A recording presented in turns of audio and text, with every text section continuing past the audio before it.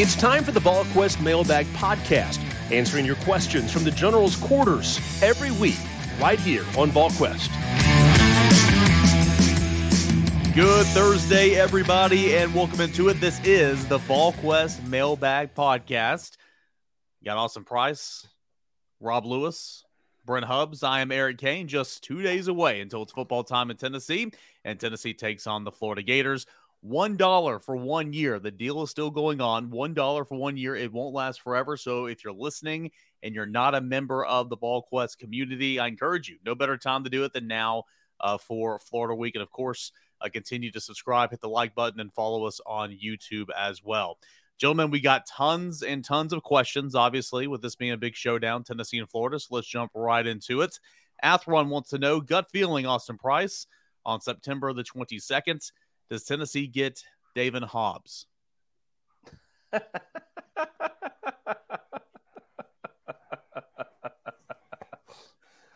I keep laughing? I think a lot of percentage what happens. I mean, I think that this is the kind of thing where, in most instances, most recruitments, you want the last visit, right? In this instance, I think a big-time atmosphere, a win. And, I mean, somebody's going to say, well, they don't have to win. Yeah, they kind of do, in my opinion.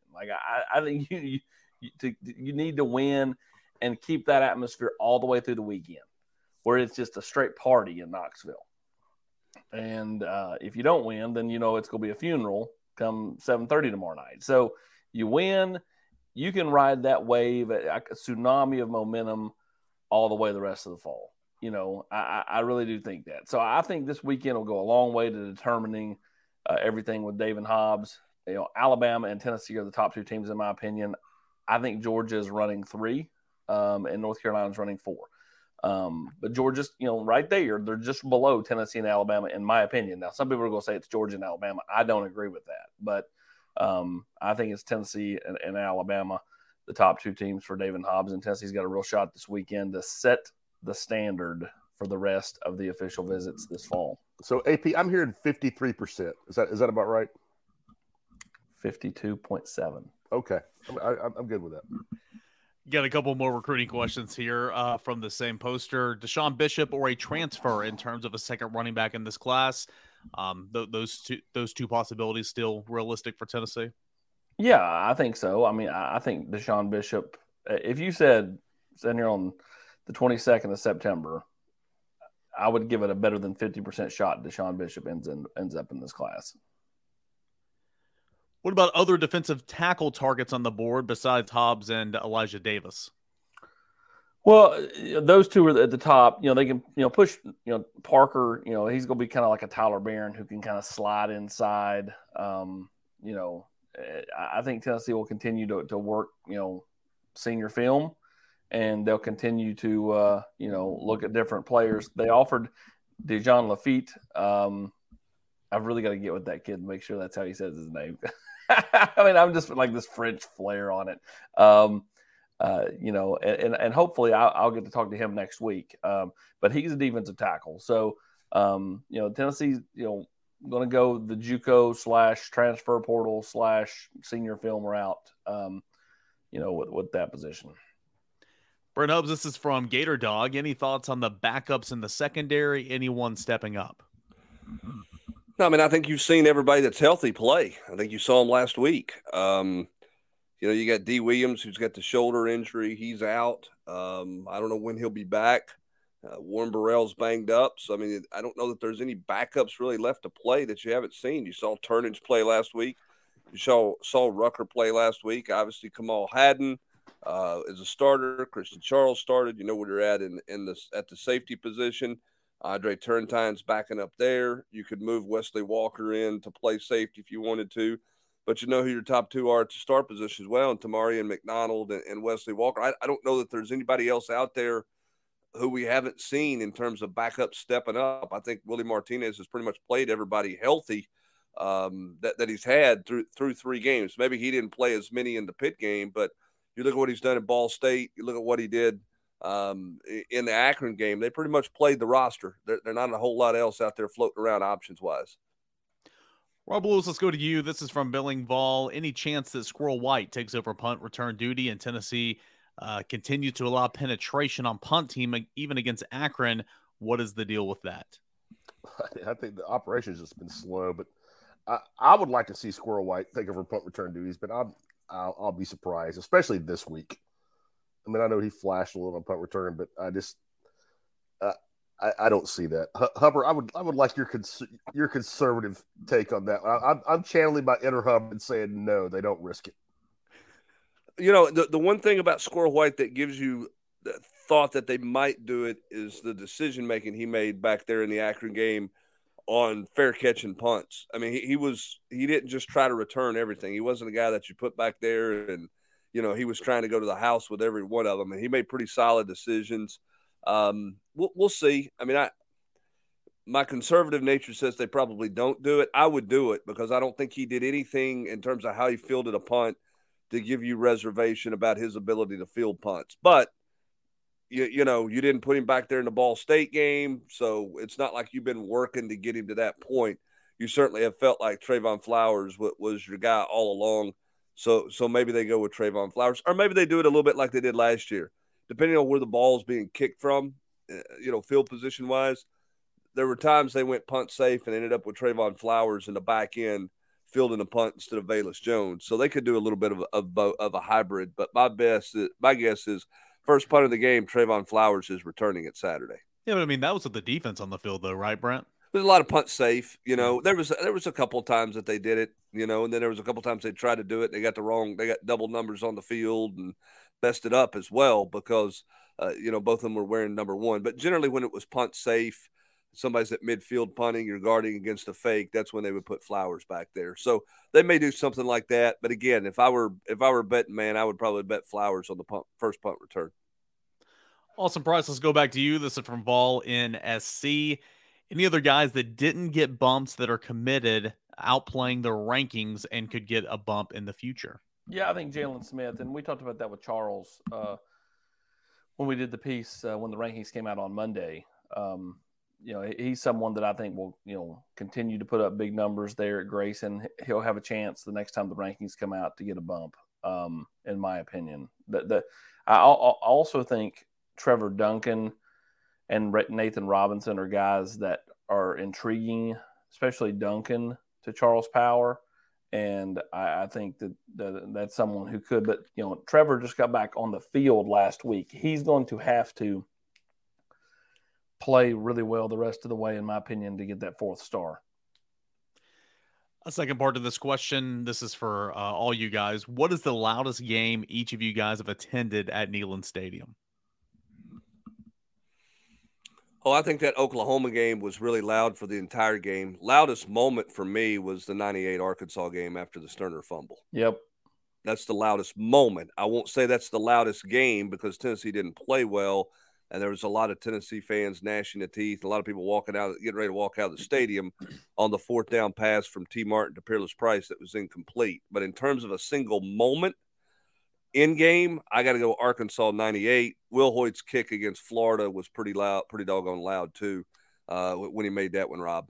Yeah, I would say Oklahoma that year until Butch sucked the life out of the stadium when he was too afraid to go for it on 4th and 1, right in the first quarter, and just hell as old as time. And what year did Monterio have the great run against Cal? Was that 06?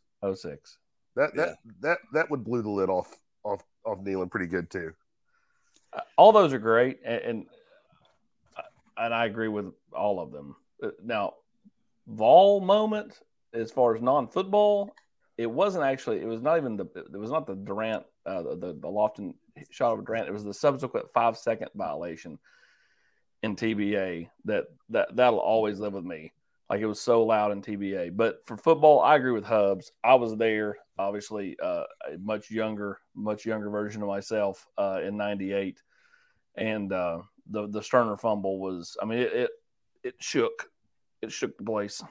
Yeah, I was on the field at that point and was doing an update on ESPN, getting ready to do an update on ESPN radio. I was trying to make as every 10, $20 here along the way counted at that point in my life. Eric, you've been there. We've all been there. Cell service on the field? Yeah, I did back then. I had some cell service. And all I remember is there was a guy, I think his name was Ted Gandy.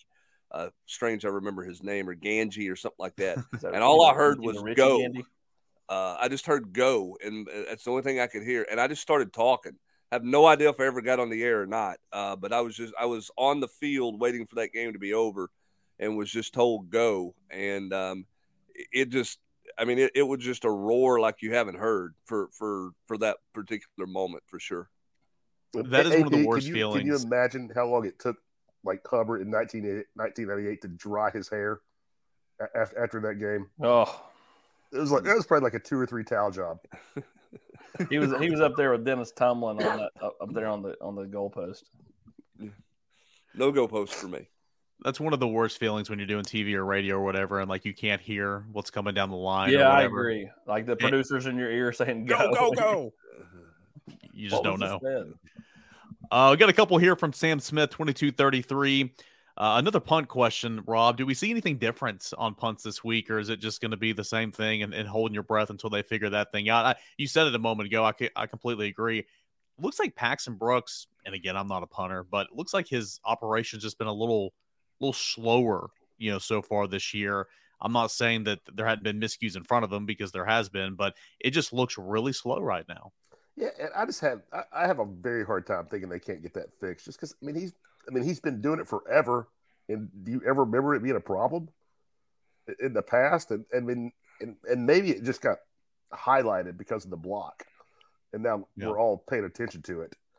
Rob, I didn't mean to interrupt you. No, I don't have any idea what that first punt was against Akron. Was that supposed to be a rugby style that Paxton just decided to stop and plant and kick? Because the personal protector on the left, which would have been the inside protector, turned his inside guy loose because he's blocking, I guess, where the rugby style, where the run's supposed to go for the rugby style. And he stopped and set up and punt there, and that's why it nearly got blocked. So, I mean, you're either going to rugby style it or you're not going to rugby style it. That wasn't a real rugby style kick. So I'm not real sure what they were trying to do on that one. They obviously had a bust in the pit game, but that unit's clearly not been on the same page and not been playing fast enough really through all 3 games. I mean, Ball State got close to 1 as well. Nobody wanted to talk about that, but they got close to 1, and then obviously Pitt came and got that one, and they about got 1 block last week as well. I bet Florida comes after multiple kicks on Saturday. Yeah, no, I mean, it's been a true hold your breath moment for sure, because, again, you've had 1 block, but you've had nearly 1 block, if not blocked, in every single game so far this year. Another one here from Sam Smith.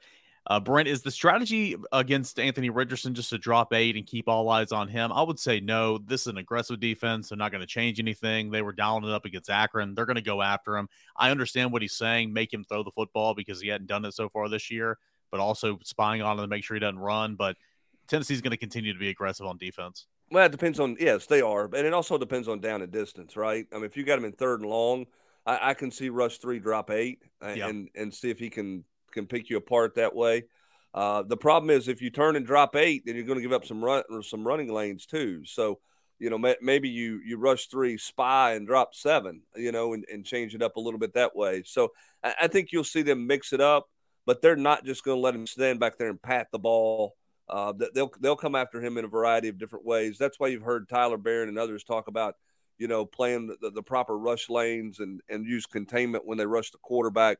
But they're going to come after Anthony Richardson. They're not just going to let him stand back there and try to get comfortable. Rice Trout, if Tillman is out, Austin Price, do you expect the staff to plug in 1 receiver to replace him, or stick with 3 guys for most of the game, or rotate a few guys to fill Tillman's spot? In my opinion, Austin, you can tell me if you disagree. If Tillman is out, I think they can do a couple different things, like we mentioned. Maybe toy with Brew on the other side, Hyatt maybe outside, get another slot, but I think it'll be a Ramel Keaton and a Walker Merrill show, kind of trying to replace that one side of the field if Tillman is out. Yeah, I think they'll shift everything for Brew to the right. They'll put the other guys on the left. I mean, that's clearly how they kind of want to roll. They can offer different combinations, as you pointed out. Hyatt to the outside, put Squirrel in the slot, but I think Brew will get all of or most of the Tillman targets. As he should. Coach _93, Rob, will go to you. I know it's Florida week, but after watching the first 3 weeks of the season, has your overall record prediction changed for Tennessee? I'm the only one of you pessimists that picked 9-3, so I'm sticking with it. We got the Pitt game was a huge one to get out of the way to get to 9-3. I thought they would beat Florida. I still think that. So I mean, I'm on the 9-3 wagon. I don't know about you naysayers. Better said. Let's just go to Austin because we know what Brent will say. Let's just go to Austin with this one then. What's this now? I think 6-6 is still on the table. After watching the first 3 games, if they win Saturday, 8-4 is the absolute worst they can do. Like I'm talking like wheels fall off, bad. 8-4 if they win Saturday. If they don't win Saturday, then I think 7-5 is still So to me, like 7-5 is the floor with a loss, 8-4 is the floor with a win.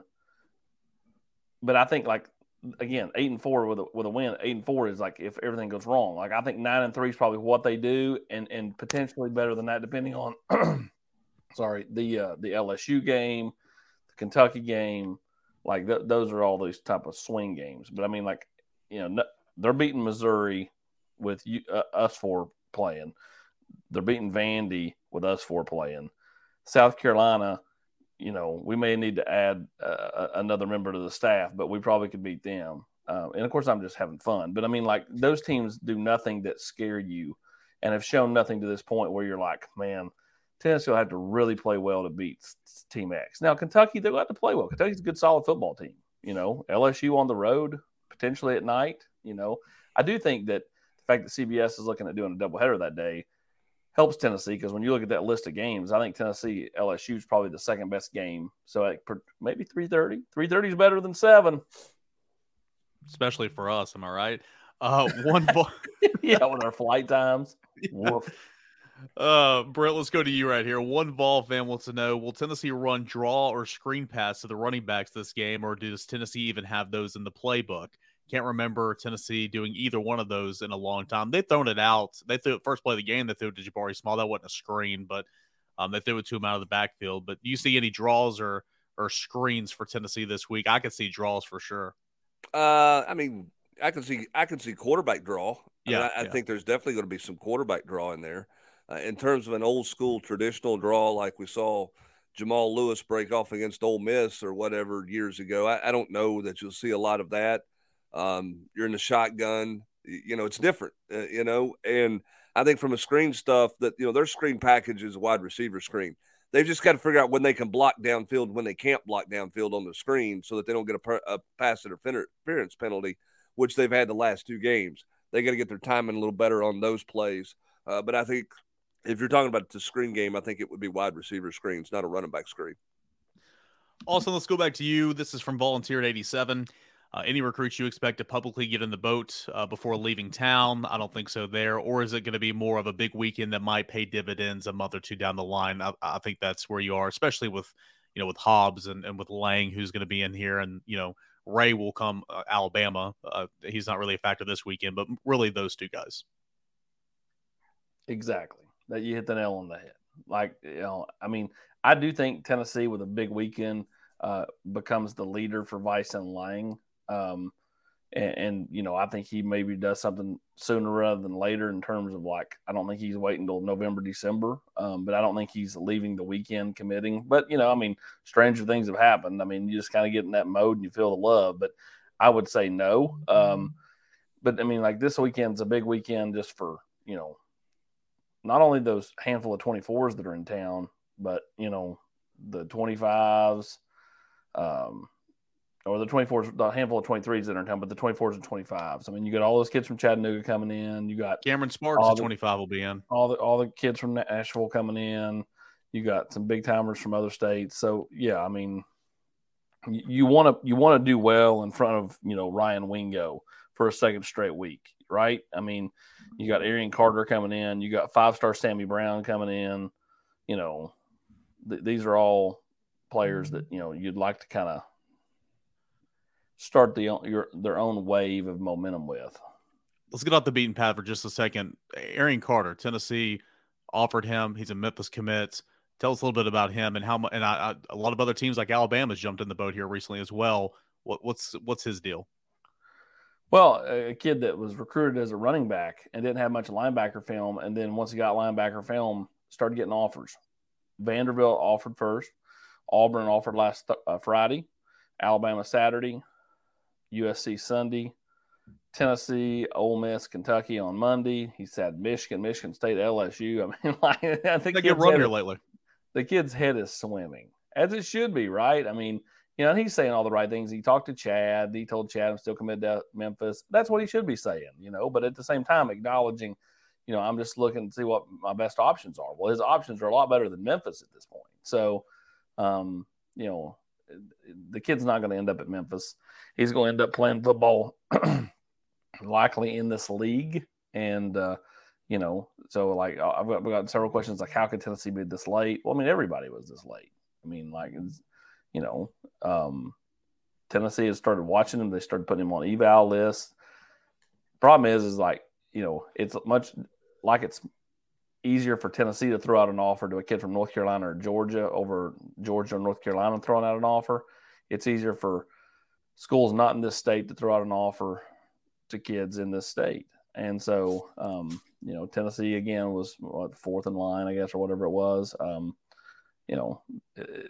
Everything will be fine. I don't think Tennessee's, behind. Now, they may not get him. He's going to have plenty of options. But Tennessee, I would not call behind at, this Thursday. Let's say with recruiting, but more of kind of a big picture note, Rob. UT Ball Fan 29, in your opinion, how long does it set a position group back when you have one or two really bad recruiting classes? Well, maybe a couple of years. But I will also say that it's easier to rectify your mistakes now more than ever because of the transfer portal. I mean, you can whiff on a couple. You can totally whiff on a class, and then be sitting there in August or September going, man, we shouldn't have taken that guy. We should have taken that guy, and boom, in December, January, February, you can start working the transfer portal. So it's because of that. It's not the disaster that it used to be. I mean, it's still bad, but you can fix it so much easier now because of the transfer portal. Just watch 1, 2, 3. I noticed Nimrod on the sidelines, not dressed out. Been high on this one since he signed. Is Tennessee looking at redshirting him? Of course, he is injured right now. Seems unlikely he starts playing during conference play. Brent Hubbs, Nimrod, if you miss a couple more weeks, I would assume that's just going to be a red shirt. Of course, you can play in 4 games, but he's been banged up to start the season. After a good spring and a good camp, he wasn't going to be like one of the top 3, 4 guys, but they liked what they saw in him. They did. They haven't played Caleb Webb either. So, yeah. And Caleb Webb's been dressed. Nimrod's hurt. I don't know when he'll be back. I think if you see him play this year, it would be like in the UT Martin game, and he could still redshirt. So, yeah, I mean, I think redshirting makes the most sense for him because, again, he can play in 4 games. He's not going to be ready to play against LSU or Alabama unless they just have a total rash of injuries where he has to play. I think you could see him later in the year play 2 to 4 games and still redshirt. AP, let's give an update. This is from Loud Noises. What's the latest with Robinson, with Tate, with Mpemba? Roderick Robinson going to take an official visit here sometime before December, in my opinion. Maybe the Kentucky week. Tennessee would love to push him into December, but it certainly sounds like he's wanting to do all of his officials in season.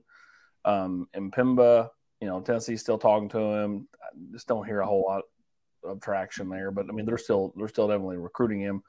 Carnell Tate still recruiting him. Again, if he don't make it back to campus, they got 0 shot. He's got to make it back here for a visit. I was just saying, will Roderick Robinson really go to UCLA? No, there's 0 chance of that happening. Their boat was sank when they left for the Big Ten, and he's just. I mean, there's no point to you just say you're. He just hasn't decommitted yet. Yeah, correct.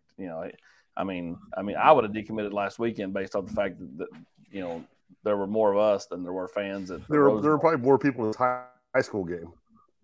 There are more people outside at the flea market that goes on around the Rose Bowl in Pasadena on game day than there was in the field. I can promise you that, or inside the stadium. I've seen it. There's nobody there for that deal. Phew, that's bad luck. Real bad luck. Bonus question here. Aiden Williams still planning on visiting Tennessee? I'll go no. Okay. Let's move on. It's a couple of good ones here from Nullchucky_ball. Rob, let's start with you. Which win against Florida was more impressive, 98 or 01? I have to go 98. I mean, 01. I mean, Tennessee's 01 team was better. I think more talented. But I mean, it kind of felt like an underdog to me in 98. Even though that team ended up winning the national championship, but still Peyton's gone. T's was that T's third or fourth game as a starter, Hubbard, and he hadn't looked great. That was his second game as a starter, right? They played Syracuse, and then they come home to play Florida. Okay, well there you go. I mean, and he had not, didn't exactly have command of the position, and 01. I mean, they had a great year. They were a 17-point underdog at the Swamp. I know, but they still looked like a really good team. I mean, you had some players. I mean, you did 98 too, but they had just beaten the best player you've had in the history of university, 4 years in a row. In 98, 98 felt bigger to me. Well, I mean, I think with all the pressure on you with the streak and all the Spurrier, Philip can't beat Spurrier deal, 98 was a bigger hurdle to cross to get over the hump. It was a bigger win, had a bigger magnitude, but because of the fact that you had finally beaten the nemesis, so to speak. 01, with everything that was on the line, was an impressive win. That was a really good Florida team too. I mean, that was a playoff game. You talk about December playoff games. That was a semifinal playoff game. Now we know what Tennessee did the next week, but you walked out of that deal going, one of those two teams, the winner of that game is going to win the national championship, is what you felt like. So they were both impressive in different ways. I think the mental hurdle in 98 was more impressive because you were trying to get over something and do something you just hadn't been able to do. By the way, before we move on to the next question, the Jabbar Gaffney video is on Twitter this week. 22 years later, like, how in the hell did anybody let a touchdown? I mean, that is just some of the worst officiating. I mean, we all knew it at the time, but like just going back and watching it 20 years later, you're just like, my God, that's so bad. They'd slow the game down for 30 minutes and still have to really, really think about it, if it was today, in my opinion. On the flip side of that, two-part question, which loss against Florida was more shocking in terms of Tennessee having more talent? Brent Hubbs, 97 or 2015? Well, that Florida team in 97 was a good team.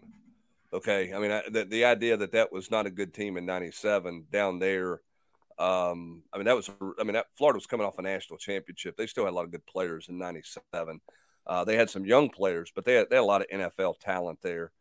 So I would not say that. I mean, the 2015 game, I mean, you look at Butch's deal, and I'm not going to pile on Butch. That's Rob's job. But in 2014 might have been the worst loss of them all. They lost 10-9 to a quarterback who couldn't throw the ball. I mean, all they had to do was run the ball and punt it and play field position football and say, hey, drive it 80 yards, which they didn't do. They go for a home run ball, turn it over, give Florida a short field, and get beat 10-9. They should have won the game in 2014. They should have won the game in 2015. They did win the game in 2016, right? As my years right there. And they should have won the game in 2017. I mean, Butch should have beat Florida 4 years in a row and had a contract extension that made it really hard to get rid of him. It's tough to beat a Treon Harris-led Florida team. I couldn't think of that quarterback's name if I wanted to. Well done. Harris. That's a great pull. It's tough to beat a Treon Harris-led offense. I heard his name earlier this week and forgot he existed. Yeah, that 10-9 loss was a bad loss. At home, I mean, because they couldn't do anything, and you served it up to them at midfield because you wanted a kill shot, which you didn't need. Punt the football, make them drive it 90 yards, which they couldn't do. Awesome. This is from Hard Hat Vol. What's up with Charlie Browder? Is he going to be out again this weekend? I mean, he went down in game one. Of course, he entered the season as Tennessee's third tight end as they continue to try to find a third tight end. He hadn't seen the field since, hadn't dressed since. Every time I ask, they say he's still banged up. But Browder, is this in your opinion going to be a long-term thing, or will you see him back in a couple weeks? I mean, I think he gets back, but I think he's not back this week. And I think Hunter's the third tight end on this roster, even when Browder gets back. I think Hunter Salmon's the third tight end. He's earned it. Yeah, earned it now. Didn't open that way, but yeah, I mean, with Browder being out, of course. Henderson Vol, 15. Rob, even if Tillman can play, do you anticipate him being mostly used situationally? If Tillman can play, Rob, this is my opinion. If Tillman can play, he's playing. Yeah, I don't think they're going to use him as a decoy or situationally or whatever. Do you differ on that? No, I totally agree with you, Easter. If he can go, you put a saddle on him and ride him. I mean, he's your guy at wideout. Yeah. CN 31, Brent Hubbs. Tennessee misses the Velus passes where he could just take a small pass for a big gain. Any reason Tennessee doesn't give Holiday some similar throws to take advantage of his speed? He had a good showing in game one and then has disappeared on offense. Holiday didn't have the wiggle Velus Jones had. When you're going to throw those things out there, that guy's got to wiggle. He's got to be able to make people miss. Holiday's got speed. He's a straight line runner. There's a reason why he's not the punt return guy, but he is the kickoff return guy. Kickoff return guy is a straight line speed. You got to trust the hole's going to be there and you got to hit it. Punt return guy's got to make somebody miss in open space. Holiday just doesn't have the wiggle that Velus Jones had. They like Callaway. They wanted to get the ball to Callaway. It was pretty obvious they were trying to force it to Callaway in that game. And then Callaway decided he wanted to go Rocky, MMA, UCF, whatever, UFC, whatever you call all that stuff, and get himself suspended for a half. They didn't trust him a year ago. He's done nothing to earn Tennessee's trust this year with what he did on Saturday. Why do we see it at every level? Guys punching helmets. It's the stupidest thing. Yeah, if you're going to go down that road, you rip their helmet off and then you lay on them. Oh, it makes no sense. I mean, I'm not advocating for that. I'm just saying, it sounds like you have a plan, AP. Well, I mean, I'm going to do something that's going to hurt the other guy if I'm going to throw a punch, not hurt myself. We're going to be on Rivalry Thursday this week. AP's going to be like, here's what I would do in that situation. Let's keep moving on. A couple more here. Rocky Top Rowdy 58. Tennessee's defensive identity has been coming after people. Florida struggling to pass the ball and not having wide receivers that scare you. It seems that matchup of their O versus Tennessee's D is actually a really good one for Tennessee. Thoughts on that, Rob? Well, yeah, I mean, I agree, but I go back to what Hubbard said earlier. I mean, you just can't – I mean, you don't want to give Richardson so many opportunities. I mean, I don't – Florida's receivers don't scare me. Anthony Richardson from the pocket trying to find his receivers does not scare me.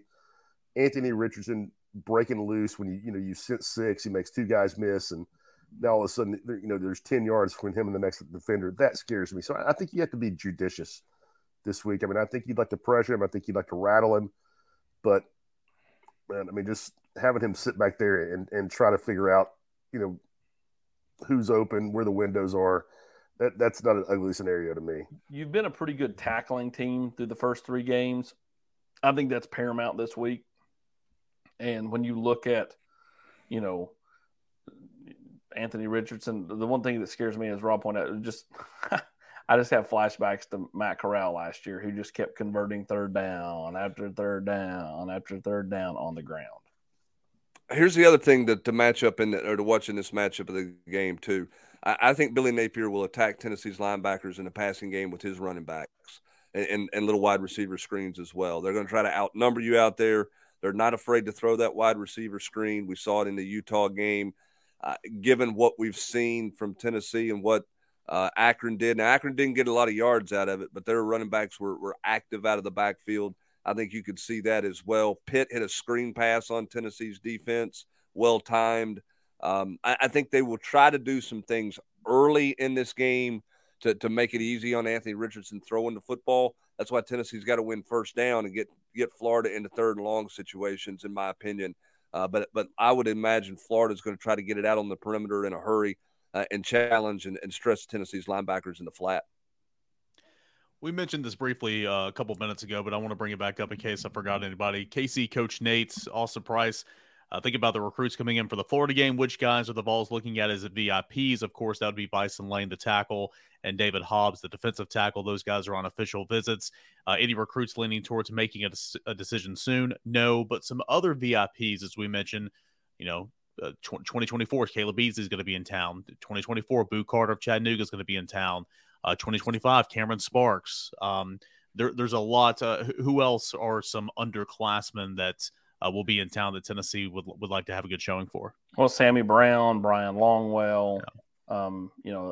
There are several. And this is, again, a real opportunity because the atmosphere on campus will be off the charts, from tailgating at 10 a.m. to, if Tennessee wins, tailgating at 10 p.m. So, should be a, fantastic day, especially if Tennessee can get the win. Two more here, and then we're going to call it quits here on this Mailbag podcast. NWGAVOL, with the running back room being banged up, is Jalen Wright getting the most carries on Saturday? I would say 100%. He's going to be the guy that they feed it to the majority of the time. Anybody else? I mean, I know, if Jabari Small plays, sure, but I think Jalen Wright is going to be a guy they feed it to a lot just because he's the healthiest guy. He'll play more. Won't be close, EC. Yeah. And then finally, is this a game, Brent Hubbs, where Tennessee tries to attack the middle of the field with the tight ends? That pop pass never had a bad day down the seam. With Ventrell Miller potentially being out at linebacker, seems like an opportunity time to attack an aggressive Florida pass rush. Well, I mean, I think you'll try to, you may see that some. I mean, what's going to be interesting is what does this passing game look like if Cedric Tillman doesn't go? Is it simply move Brew over and you do everything that you typically do and you kind of stay status quo? Or do they pull out some new stuff this week and attack things a little bit different if they don't have Cedric Tillman? So I think if Tillman's not on the field, then I think you could see Tennessee being a little more unique in the passing game and doing some things different. I love the slant to Jalen Hyatt. I know he ran away from everybody. He's not going to run away from Florida. I wish Tennessee would throw more slants because I think it's the hardest pass to defend when you have a rush coming. So I would love to see them attack the middle of the field with the slant because I think they've got the receivers who can get inside defenders who are nice targets against the slant. I think McCoy could run a good slant. Jalen Hyatt can be a good slant guy for sure. I think, they've just got some guys with some size who can do some things inside with the slant. Florida does have a backup cornerback. They play four corners, by the way. I think his name is Nimber. He picked off a slant against Southern Florida, I believe, and nearly took it to the house. But one other thing, the White Sand does bring this up, and Brent, you mentioned this on the Rocky Top Roundtable earlier this week. Hooker, expecting Hooker to get some runs and run the football to help Tennessee's offense in this game. Well, I don't think there's any doubt. I mean, we heard it last year. They wanted to run him more had he been healthy. They could not run him Alabama and some other games because he wasn't healthy. We saw what they wanted to do and what they did do with him against Pittsburgh when they felt like he was their best option in the run game. We saw Florida struggle against the run against Utah. Their quarterback ran the ball decently, and then we saw South Florida's quarterback run the ball decently. So you want to give Hooker his opportunities to run the ball, and I think he'll get him. I think the Hooker's got to be mature in running the football. Get out of bounds when you can, slide when you can. Don't fight for 2 extra yards every time you run the football and open yourself up to a big hit.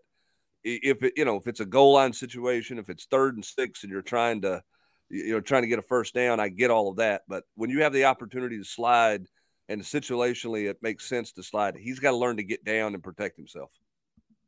That's Brent Hubbs, Austin Price, Rob Lewis. I am Eric Kane, and this has been the VolQuest Mailbag Podcast. Tennessee and Florida coming up in just 2 days. The stage is set, and we've got all the coverage leading up to the matchup, during the matchup, and post-game throughout the next 24 hours, all at VolQuest.com. If you haven't already, $1 for 1 year. The deal will not last forever, but it's a good deal, so take advantage of it. Get complete coverage of Tennessee and Florida by signing up for VolQuest. $1 for 1 year for just $1. And as always, like this video on YouTube, subscribe if you haven't already, VolQuest on YouTube. Guys, appreciate it. Thanks so much for joining us here for the VolQuest Mailbag Podcast. We'll be back again with some predictions and some other matchup pieces before kickoff right here at VolQuest.com. You've been listening to the VolQuest Mailbag Podcast. Every week, right here on VolQuest.